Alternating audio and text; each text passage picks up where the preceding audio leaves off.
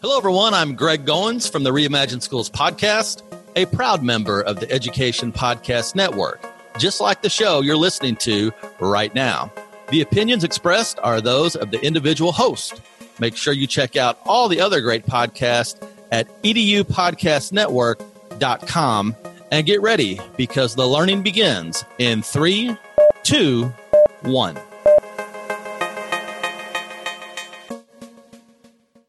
Welcome to the Infused Classroom Podcast, where each episode, Tanya Abrith and Holly Clark take you behind the scenes with leaders in education, give you insights into what's happening in classrooms around the globe, and showcase online platforms that are disrupting education. Hi, and welcome to the Infused Classroom Podcast. I am your co-host, Holly Clark from San Diego, and I'm Tanya Abrith from South Florida. And today, we are ecstatic. We've been waiting for this recording all day because we have a very special guest, Kyle Wagner. And he, right now, is in Hong Kong, though you can catch up with him in San Diego and cities all over the world. But Kyle, why don't you give our listeners a background about who you are and what you're up to, and we'll start talking. Sure. Thanks for the introduction, Holly and Tanya, who I know very well. I'm over here in Hong Kong, and what I'm helping do is helping schools, forward-thinking schools, to grow and develop 21st century learners through innovative strategies and teaming structures. Focus mainly on project-based learning, which is kind of my background and expertise. Current project I was working on is starting a middle school, Montessori middle school, which is a bit of an unknown for a lot of people since usually they deal with 3 to 5-year-olds. So I deal with the age group that some people tend to avoid, but I quite like. We know that you got your start at High Tech High, so we'd love a little bit about your journey into this whole kind of transformation because you're one of the leaders in this field. So give us some background on your journey. Yeah, sure. So I got my start at High Tech High, which some people are familiar with the documentary Most Likely to Succeed. A lot of people have probably seen that video of that engineering project where they go through history and they have the wheel that's turning and going through the different decades. And people watch that and are just blown away. Not all projects look like that, by the way. That's one of the showcase projects. I just want to clarify that before people think that the only way they could do project-based learning is if they create an engineering wheel that goes through history. And I got my start at High Tech High about 7 or 8 years ago. I was there for 4 years and felt like everybody at High Tech High was really on fire for like changing and disrupting education.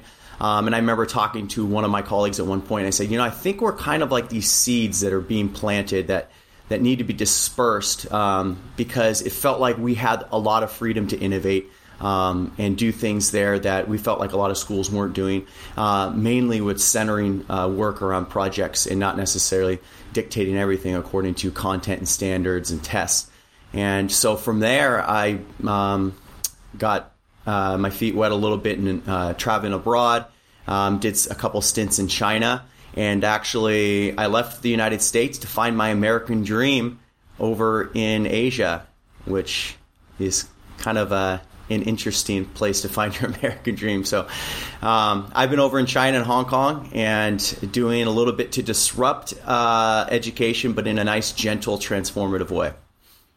So I'm kind of familiar with your journey a little bit, and as we've known each other for a couple years, and I know you wrote a book, which I've read, and you talk a little bit about transforming schools. Actually, you talk quite a bit about transforming schools and your experience in China. Could you share a little light about that journey and the school that you worked on when you were in Beijing? I was over in Beijing, and I was already over here in China at the time. I was a little bit, to be honest, kind of just frustrated in general with the way schooling looked. And it wasn't just really in Asia in general. It was kind of across the board. And it was moving more kind of towards a standardization. And even though there was innovative things happening, the actual culture of schools wasn't centered around innovation like I knew it was at High Tech High. And so I was just, going to pack my stuff and start a program myself as an after-school program that was really just didn't have necessarily the limits or confines that traditional schools might have. And fortuitously, I got a phone call from an old mentor over at High Tech High and said, everything you're looking to do, there's a school that wants to do exactly that. They want to eliminate schedules. They want to eliminate the traditional reporting system. They want to integrate all learning around projects. And they say that if you take this position, you have the freedom to do exactly what you would want to do. And we met and shared each other's visions, and it aligned well. And so the program was called Futures Academy. And Futures Academy was a school within a school, for lack of a better phrase. And the idea was to start this model for education that could somehow be a little bit of the model for what the bigger school is trying to go for, but couldn't do it all at once. So whereas the bigger school would go towards project-based learning because they could change a couple units up and make them project-focused, we could make everything centered around those projects, and we could make our whole reporting system centered around 21st century skills, and we could make everything collaborative, and we didn't have to have a schedule that we were confined to. So that's the program I was fortunate enough to help found with a couple of other really innovative and forward-thinking visionary educators.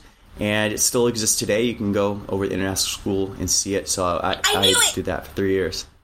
It's which school? The International School of which? Of Beijing? Of Beijing, yeah. Have you heard? Yeah. When you were saying you were in Beijing and you were describing it, I'm like thinking to myself, which one was it? And then in my head, I was like, it had to be International School of Beijing. Well, and it was Kyle who started it, which is so cool. So now you make the big picture comes together. Kyle, can you tell me a little bit about some of the challenges you'd say, like when you were starting the school? Like, I think a lot of people dream of project-based learning and the idea of even starting a school or even a school within a school model. And so what were some of the things that you faced when you were sort of in that process? Yeah. So I think the challenge is to be fair to anyone who's trying to start this. And it's not to deter anyone from doing it, but I think the challenge is at first really far outnumbered a lot of the initial successes that we experienced. And I'd say the biggest challenge was getting everyone on board, to be honest, with this concept.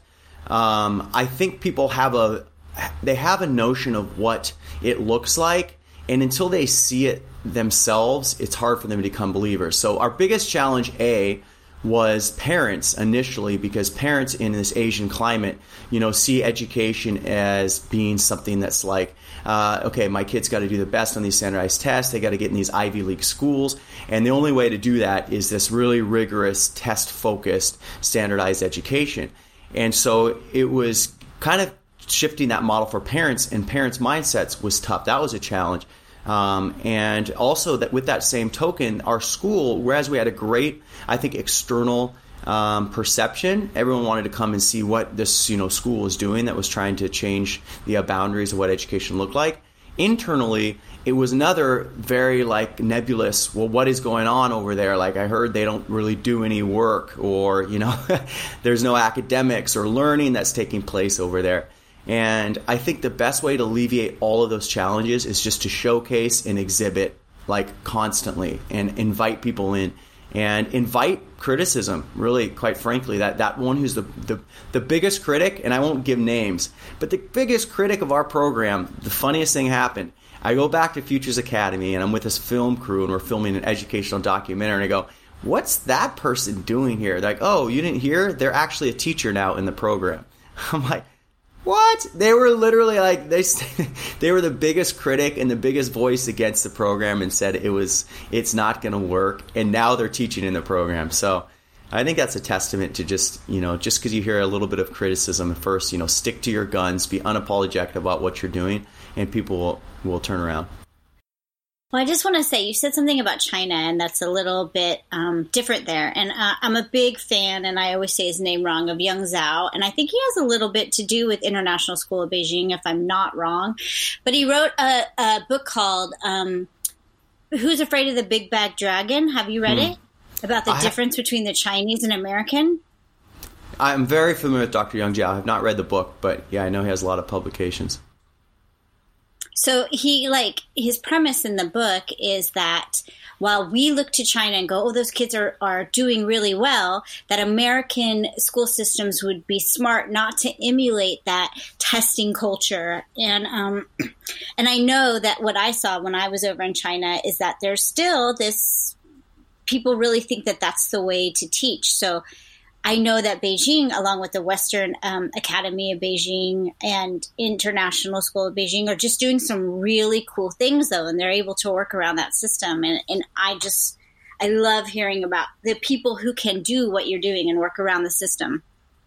Yeah, I mean, and just to clarify, this work is with international schools mainly, and so the international schools are expatriates that are over there, and whereas they're Asian, they're a lot of times Asian Americans, and so they're over there just for 2-3 years. They have every intent to return back to the States or go to college in the States. So, and I think Dr. Yang Jiao I'm glad you mentioned him because he is absolutely monumental and pivotal in really stimulating this change, because he speaks Chinese, and B, he speaks the kind of language that parents understand in terms of this fear of getting away from testing, and he has been absolutely pivotal. He actually gave a talk to our parents about how necessary and pertinent this type of education is, and how this actually is the direction that lots of schooling is going, but just don't know exactly how to do that.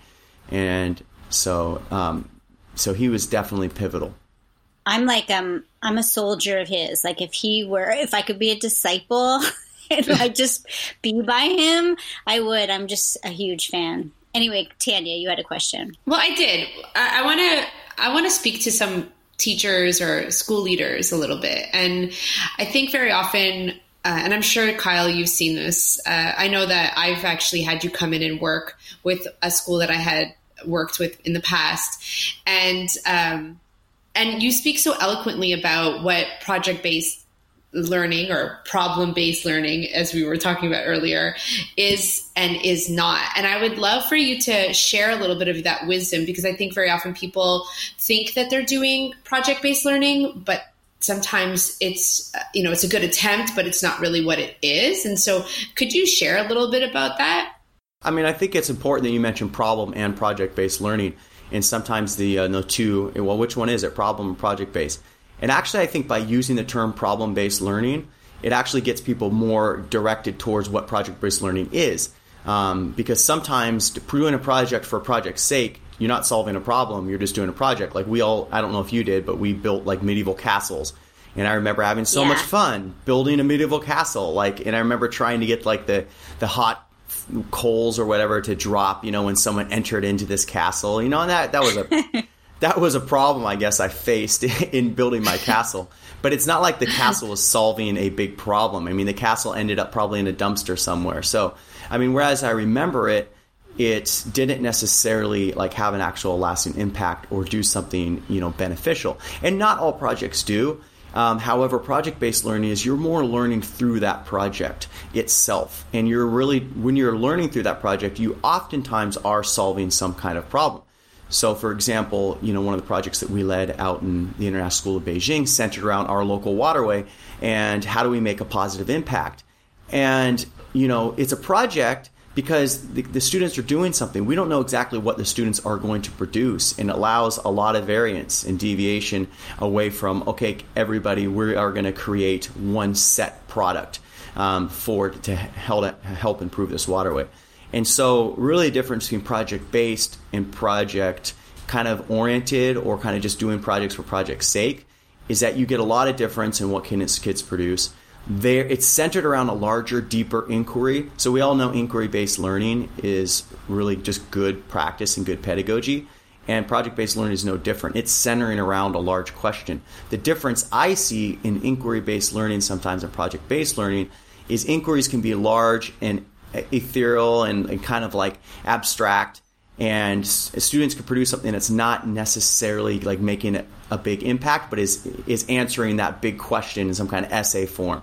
I think projects are more tactile, hands-on, and the students are actually doing something impactful that is concrete that you can see. So I don't know if that helps answer that question. I feel like inquiry, too, allows the kids to do an inquiry around their passion, and it doesn't have to be fueled by standards or something that's in the classroom. What's in the classroom can be, in the art of teaching, can be molded around whatever that passion is. And I like seeing that happen in classrooms. Yeah, I think that's a good point too, Ollie. And it depends on what, I always say for school leaders, it depends on what you're trying to do. If you really do have a set of standards and curriculum that you have to cover, and you are kind of confined by subjects, you don't necessarily have to go for the home run with project-based learning right away. And that then is a way for those kind of school leaders to infuse project-based learning, where there's a lot of opportunity for inquiry, but it's still housed in some kind of curriculum. Yeah. And then there's the whole, like for example, the Montessori curriculum. It is very free in terms of where kids can go and what projects they can take on. So I really say with the school leaders, it's like centered around inquiry. The best is if you can center around big questions that students are interested in themselves. And if not, then find a way, an access point, because every project has access points where students can get involved with their own inquiries. Because if it's a big enough inquiry ask, like what has to do with identity, kids are questioning into their own identity. Well, there's so many ways they can go in that direction. So with High Tech High and the movie that you alluded to earlier, what I heard some of the teachers say is that we're not going to reach all the standards, and that's okay. And how do you help leaders kind of understand that maybe we might have to give up a few standards in order to get kids doing stuff that they're interested, answering bigger questions and all of that? Like, what is your advice on that? Well, generally my advice on that is like, okay, let's pick out one unit or one particular theme that you can redo and you can really make project-based. Like, because most teachers will have, I don't know, if they're doing inquiry-based, they might have like five big units throughout the year. And it's like, well, let's look at one of those things we could redo. And I'll give you a story of a school that I worked with. We targeted a 10th grade team because that 10th grade team was quite courageous and they were really the forward thinkers, and they wanted to kind of be this model of how to redo things. So they weren't doing away with the whole curriculum, but they said, you know what, we're going to forget a little bit about all these multitude of standards we have to cover, and we're going to make just a good project-based experience. So it had to center around the community, and I think it mainly centered around how do we use drama to really help tell and unfold a community story that's important to us.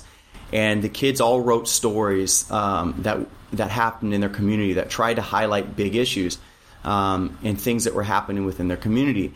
And so after they did that, they brought in some elderly people who used to work in theater, and they were the kind of the experts on hand that were helping the kids. They had like voice coaches, lighting coaches, and they took an old space in their school and they transformed it into a theater.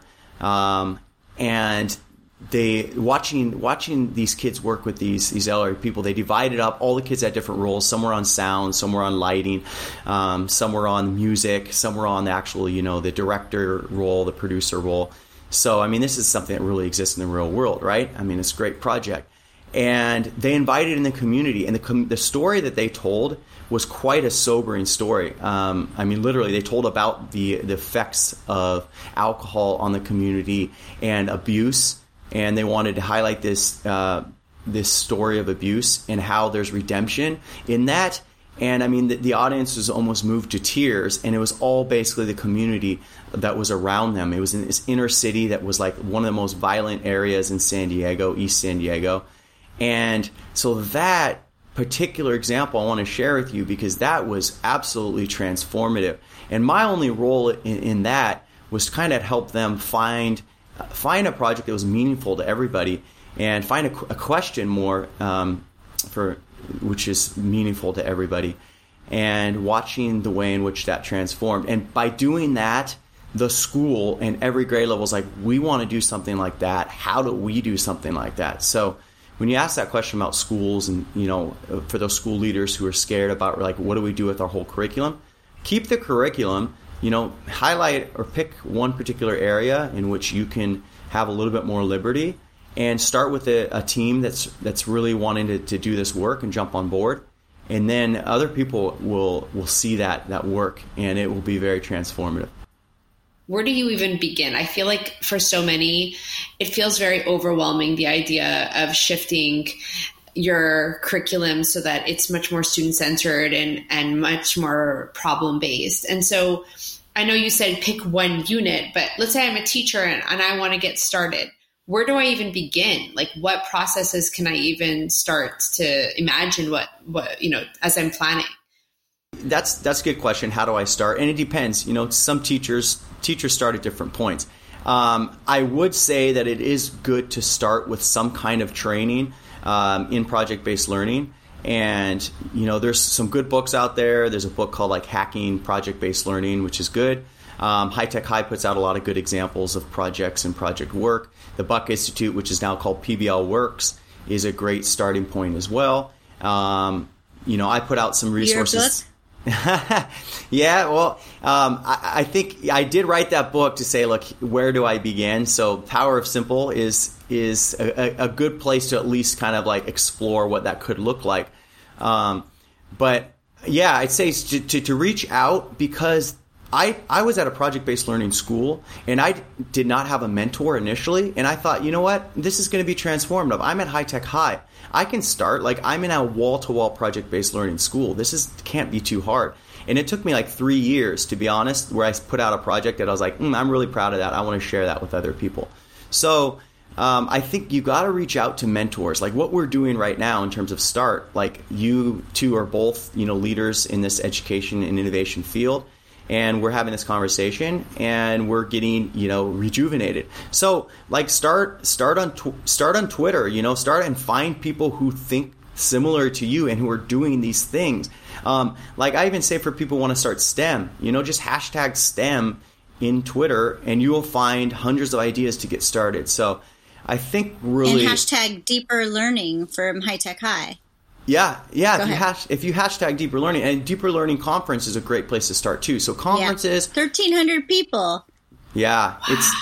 It's incredible. Yeah, and that conference is amazing, and it's very much has this MIT feel to it. I mean, it's just very much grassroots, and and you find your tribe, right? That's you guys could probably attest to that. Find your tribe, Don't go at this alone. If you really want to make that change, start putting yourself out there and just asking questions, and you will find those people who are able to help move you forward.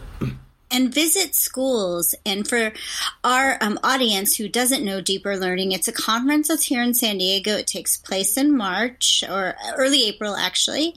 This year it had 1,300 people, and it's a great place to take a team, get to go into High Tech High, the campus of High Tech High, and see what's happening and just meet your tribe.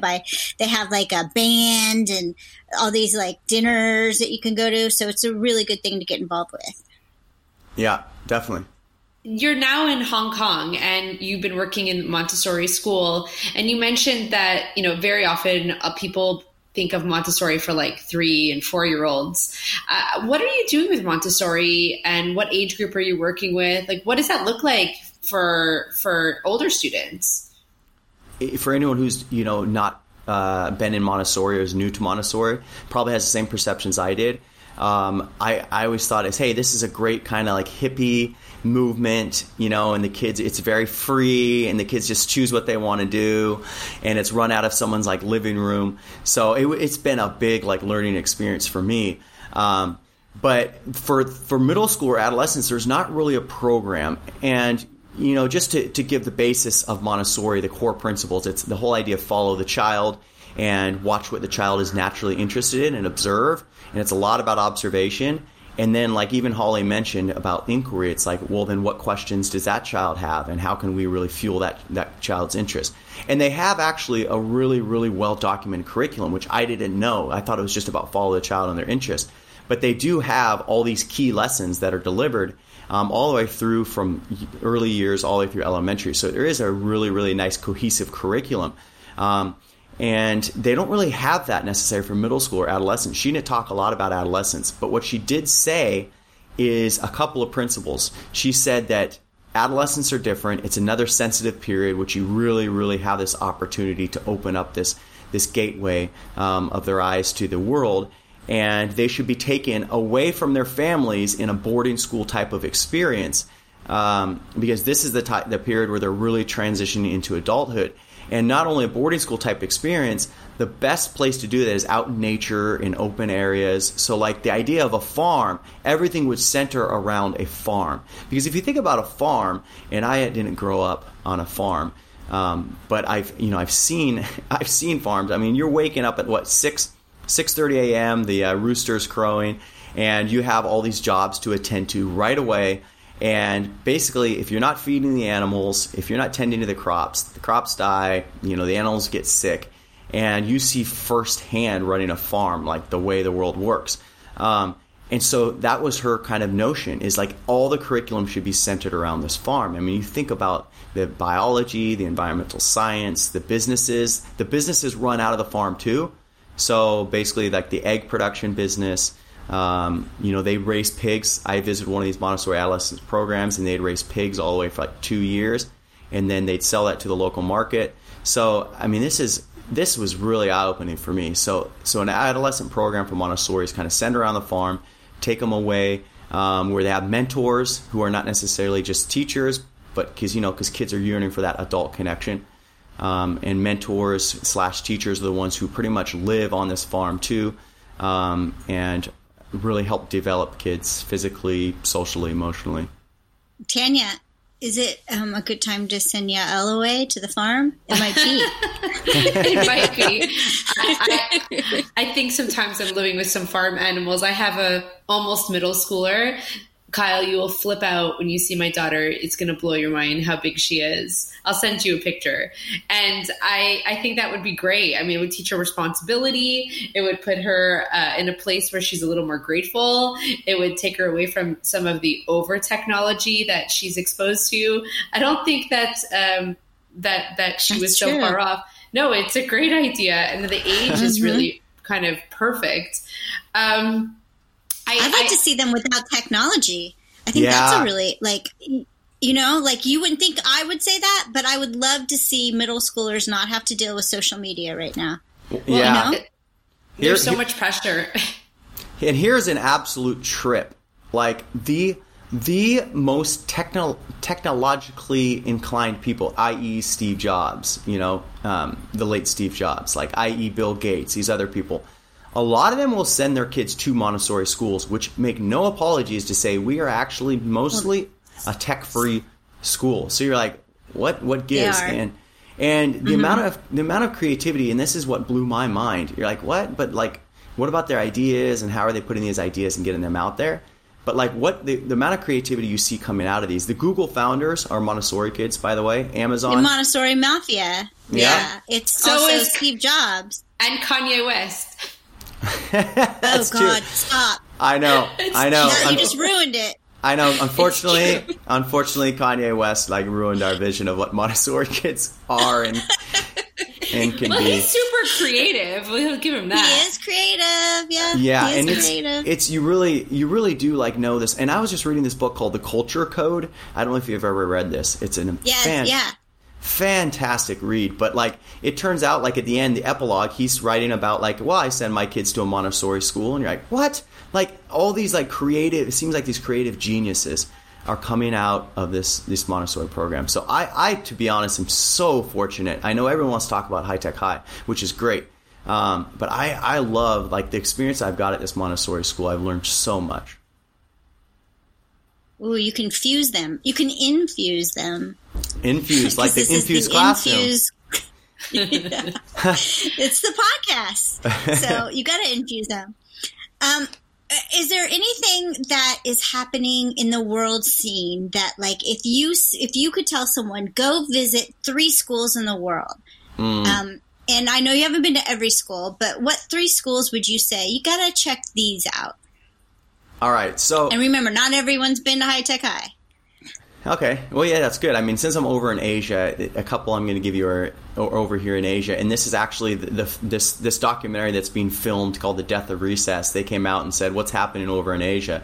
And I'm like, oh, you got to see these schools. So the first school I'll mention, since we're on that thread of Montessori, is this Abbas Orchard School, and that is in the Philippines, actually.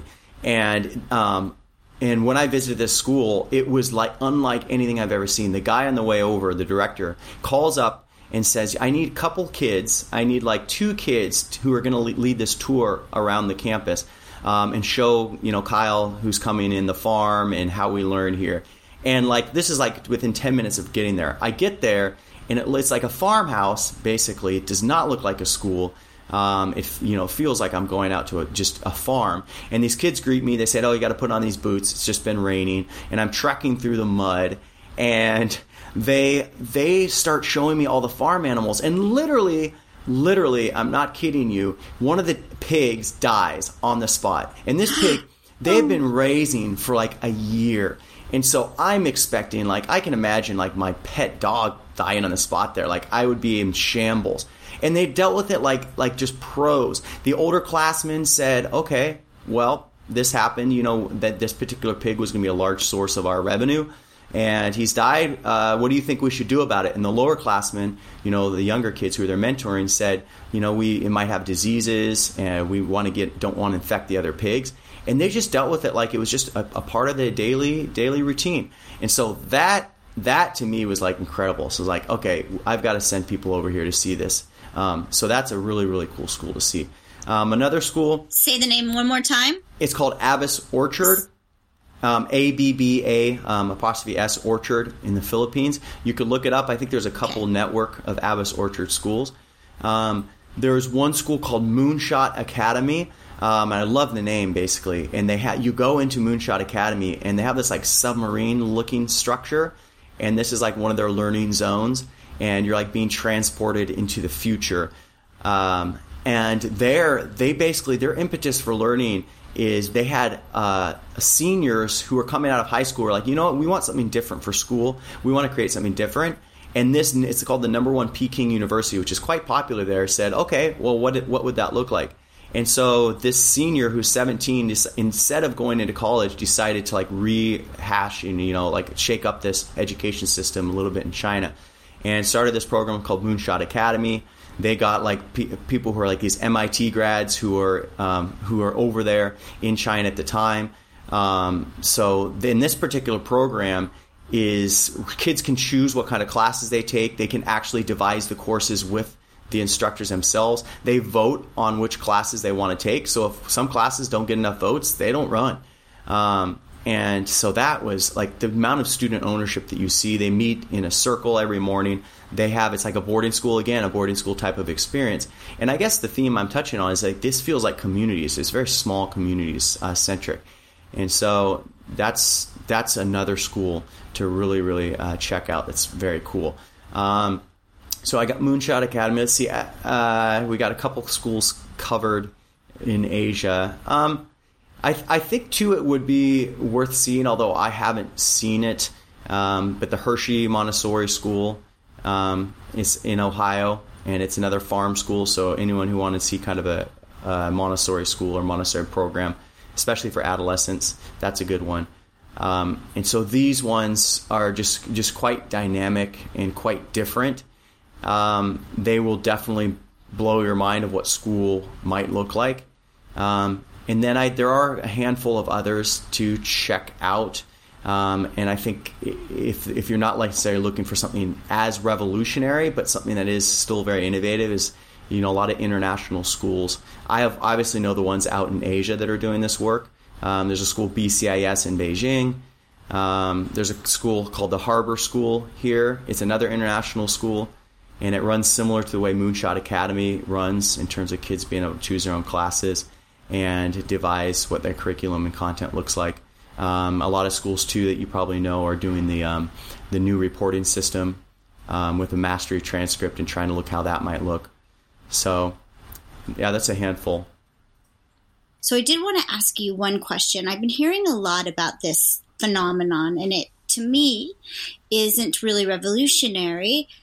But I want to give the teachers props for trying it. But I hear a lot about choice and voice, and that, like, I did this project and I had to teach my kids about the cell structure. So I let them respond in any way they wanted. They could write a song, they could do a Minecraft, and what have you.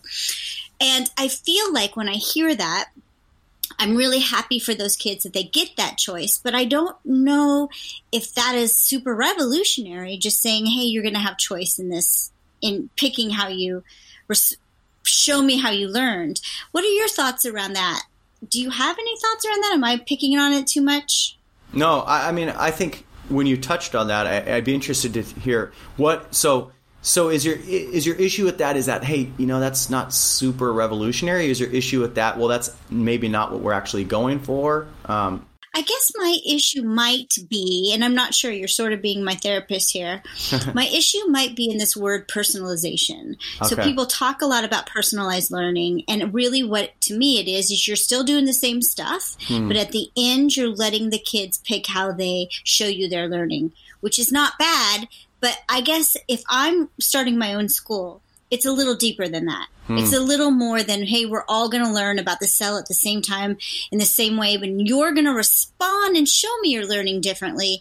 I would like it where, you know what, I'm really into cooking, so I'm going to learn about the important parts of that. And if I get to cells, and I'm going to have to learn a little bit about cells, but I'm not going to go in as deep, and my thing's cooking, and that's where my inquiry is. And I guess in my perfect world, that's what a school looks like. I find my passion. I learn those subjects through that passion. And I don't want to pick on personalized learning, but I think everyone's talking about it, and I'm not sure it's super revolutionary. And I probably shouldn't be doing this in live for everyone to hear. Well, it's so interesting that you're bringing this up, because I literally just saw an article, and I don't know if it was from the New York Times, I can't remember, but it was how Mark Zuckerberg had done some work with Kansas City District. I don't know if you saw that, but basically the kids were protesting how much they hated his personalized learning model. And because all it basically was like a blended version of online courses that they were taking digitally, where they weren't collaborating and they were working in silos. I don't know. Did any of you read anything about it? I saw it just today. No, I haven't seen that. But is your point to that it doesn't necessarily disrupt education or the way we've always done things? And it sounds like, it disrupts the end.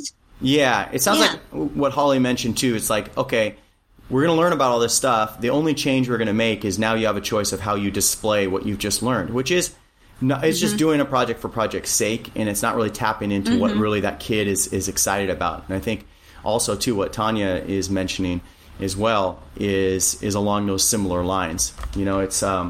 It's this notion of personalization, but yet it's still not connecting and collaborating the way that we need to. So, I would agree with you and say that voice and choice is not necessarily centered around, okay, here's your learning, you have a choice in how you're going to present that learning to me. I think it has to do with inquiry. And if you can tap into inquiry and questions that kids really care deeply about, and I think the sustainable development goals are a great starting point for that. Because if you need a starting point, because it's hard to really go in and as a teacher say, I'm going to disrupt everything and I'm going to actually have zero curriculum and I'm just going to find out what my kids are interested in, because that's almost overwhelming, and kids almost will be overwhelmed in that kind of setting as well. So if you want a starting point, start with big, meaningful questions, deep questions. Maybe start with sustainable development goals, which is everyone's centered on. You have a giant community that's focused on that already. And then, students, of course, can make choice within that, which is what they're most interested in. And, then they can be connected with this whole global community that is doing similar work. And so then they're not necessarily working in silos. They can make an impact locally. They can connect to local NGOs. Like, this has all the ingredients of what really could make personalization, rather than just taking the curriculum that we already cover and saying, okay, now we're doing science and let's find a way to tell me what you learned about the cell in a way that's interesting to you. And listen, if it's a starter drug for someone to get into inquiry-based learning, I'm all about it. I don't want to say that it's not a good thing, but I just think personalization in that form is not the innovation I hope to see in schools in the future is all. And if it gets people ready, I'm behind you 100%. Well, I actually just Googled what I was just talking about, and the article was in the New York Times, and it came out, I think it was today. And it's basically Silicon Valley came to Kansas City schools. That started a rebellion. That's the name of the article. And basically the whole idea was that they had this thing called Summit Learning. And the kids hated it so much that they were quoted saying, "Please take my Chromebook back. I don't want to do this anymore." And they had sit-ins. Like, you got to read the article. And essentially it was like this blended approach to teaching and learning, where it was like online, like personalized learning. And it was basically, tell me. Yeah. And it was basically just like covering standards online, and the kids were like not collaborating. That is not the Chromebook infused classroom, I must say. That is the opposite of the Chromebook infused classroom. So I just had to put that out there. Sorry. I know, but this is the kind of stuff that gives like what we're trying to do a bad name, because it's just basically, you know, taking standards, flipping them upside down, giving kids literally no choice, no student voice, and just having them like drill in 8 hours a day of test taking, a bit like increasing their test taking abilities. Yeah. So very interesting. Well, I want to do a plug for you guys too, you know, in terms of the infused classroom, because like what you're mentioning is the infused classroom is not about the Chromebook or about using Google. You know, it's more about Google as a tool for like these larger things that we know are important. So when it comes to student voice, like I'm just looking through, you know, some of your book here, and it's sharing student work. I mean, like that concept of sharing student work is not necessary. Technology is not the only way, but technology obviously makes it a lot easier to share student work. Good pedagogy or good inquiry questions or good personalization is what then makes those students want to share that work. So like you can't, the cart and the horse, you know, you got to know what's first. You know, the horse that's driving the cart is the bigger things you want to see. And then the cart can be the technology to get them there. And you don't know this, Kyle, but we're writing the Chromebook Infused Classroom, almost done right now. And one of the foundational parts of it is that we're including the question formulation technique by Dan Rothstein and Lou Santana. That's kind of the starter drug to having kids ask their own questions and instead of answering them all the time. Because one thing that I found as a teacher in 7th grade, I was like to my kids, we're going to do passion project and you're going to get 20% of your time to do whatever you want. And I thought the kids would be like putting me on their shoulders and being like, Miss Clark is the best. How did we get this teacher? And they didn't. They said to me, well, how do I get a grade? I don't have a passion. What do you want me to do? I'll do cat videos. And I learned, and I got a cold slap in the face that they had been schooled out of that kind of thing. So then when I found the question formulation technique, which comes from a book called Make Just One Change, that one change of having kids ask their own question is this kind of gateway into having kids be able to do inquiry. And it's like my friend Trevor McKenzie would say, it's sort of like in the swimming pool analogy, it's that first step. And what I did is I went to inquiry and I went straight to the deep end. And I'm like, we're going to go in, we're doing inquiry. And I didn't scaffold it. And so it's that scaffolding. And so I just have these 3 words, and this, I probably shouldn't share this, but I'm going to, because anyone who knows me knows it. I can't stand the word voice and choice. I can't stand those 2 words. And I can't stand mastery. I can stand the other word, personalization. Competency. I love competency. I don't like personalization, it's true, but not as bad. But I just feel like you're going to ask a 4th grader to be a master of fractions. Like, you can't. But you can ask them to be competent in fractions. And so I'm really liking that people are starting this inquiry and this problem-based learning around competencies. And it doesn't rub me as wrong. Tanya's sitting back and knowing that I'll get going on a thing because I can't Well, I want to step back a second because I have a bunch of high school seniors right now in my classroom because my class, you can take it over a period of 4 years. So I have freshmen in the same class as my seniors, and my seniors are 18 days away from graduating. And honestly, like, you could not get more students checked out by the time they're out. And I get it because, like, anytime you're kind of heading towards summer or you're going to leave something, like you begin to become more and more checked out. But like, I see it because I have kids who are freshmen in my class and I have kids who are seniors, and they just want to be like, tell me what I need to do to be done. They are like, they literally have had the love of learning schooled out of them by the time they're in 12th grade, and they just play the system. There's no room for inquiry. There's no room for questioning. They're just zombies, like moving through this process right now. And like, that's what I want to be able to bring back, the joy for them. Like, I feel so bad for my kids because Kyle, they go 7 periods a day, all day long. They're in different classes. Each teacher is working in a siloed space. Teachers don't collaborate, right? They just work on their own curriculums. Maybe they do some work within their departments, but it's not happening, elsewhere. And so when that's why I was so excited to have you on the show, because I really want to see kids have meaningful, authentic experiences in their classes. And I want teachers to feel inspired to, think outside of the box and to understand that there's this other world where they can do authentic projects or solve authentic problems, and that students can be part of that process. So I want to thank you so much for coming on the show today. You are one of my favorite guests. I love you so much, and I am so excited about the work you're doing. And I can't wait to see you at some point again and give you a big hug. And I love you. Like, thank you so much for coming on today. Can you tell the people listening how they could get a hold of you, follow you? Like, if they need to have someone come out and walk them through this process of problem-based learning or Montessori or just rethinking education, how can they get a hold of you? Tell us everything. Wait. Before you tell us everything, guys, if you're listening, I've had him come and work in my school. There's no one better than Kyle. And I mean that from the bottom of my heart. He's amazing. So go ahead. Well, thank you. I appreciate that. And all the love right back at you. So my website, transformschool.com, it shows a little bit about the work I do and the work I'm doing with schools, and how I feel that I'm helping schools kind of to do things that they know are important, but just kind of, need the tools to get started with. So that's transformschool.com. On Twitter, you can find me there. It's KWAGS-SD3, KWAGS-SD3. I know Tanya will give me a hard time about that with her branding. That was my Twitter handle a long time ago, and it's just stayed with me forever.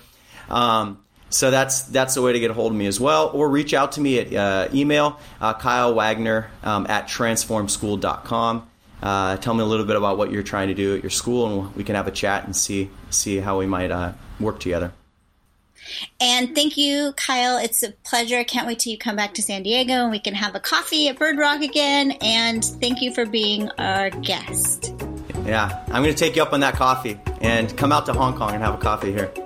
Thank you for listening to the Infused Classroom podcast. Make sure to subscribe to the podcast on iTunes or anywhere you get podcasts. Keep up with the conversation by using the hashtag Infused Classroom on Twitter and Instagram. And make sure to check out infusedclassroom.com. See you next time.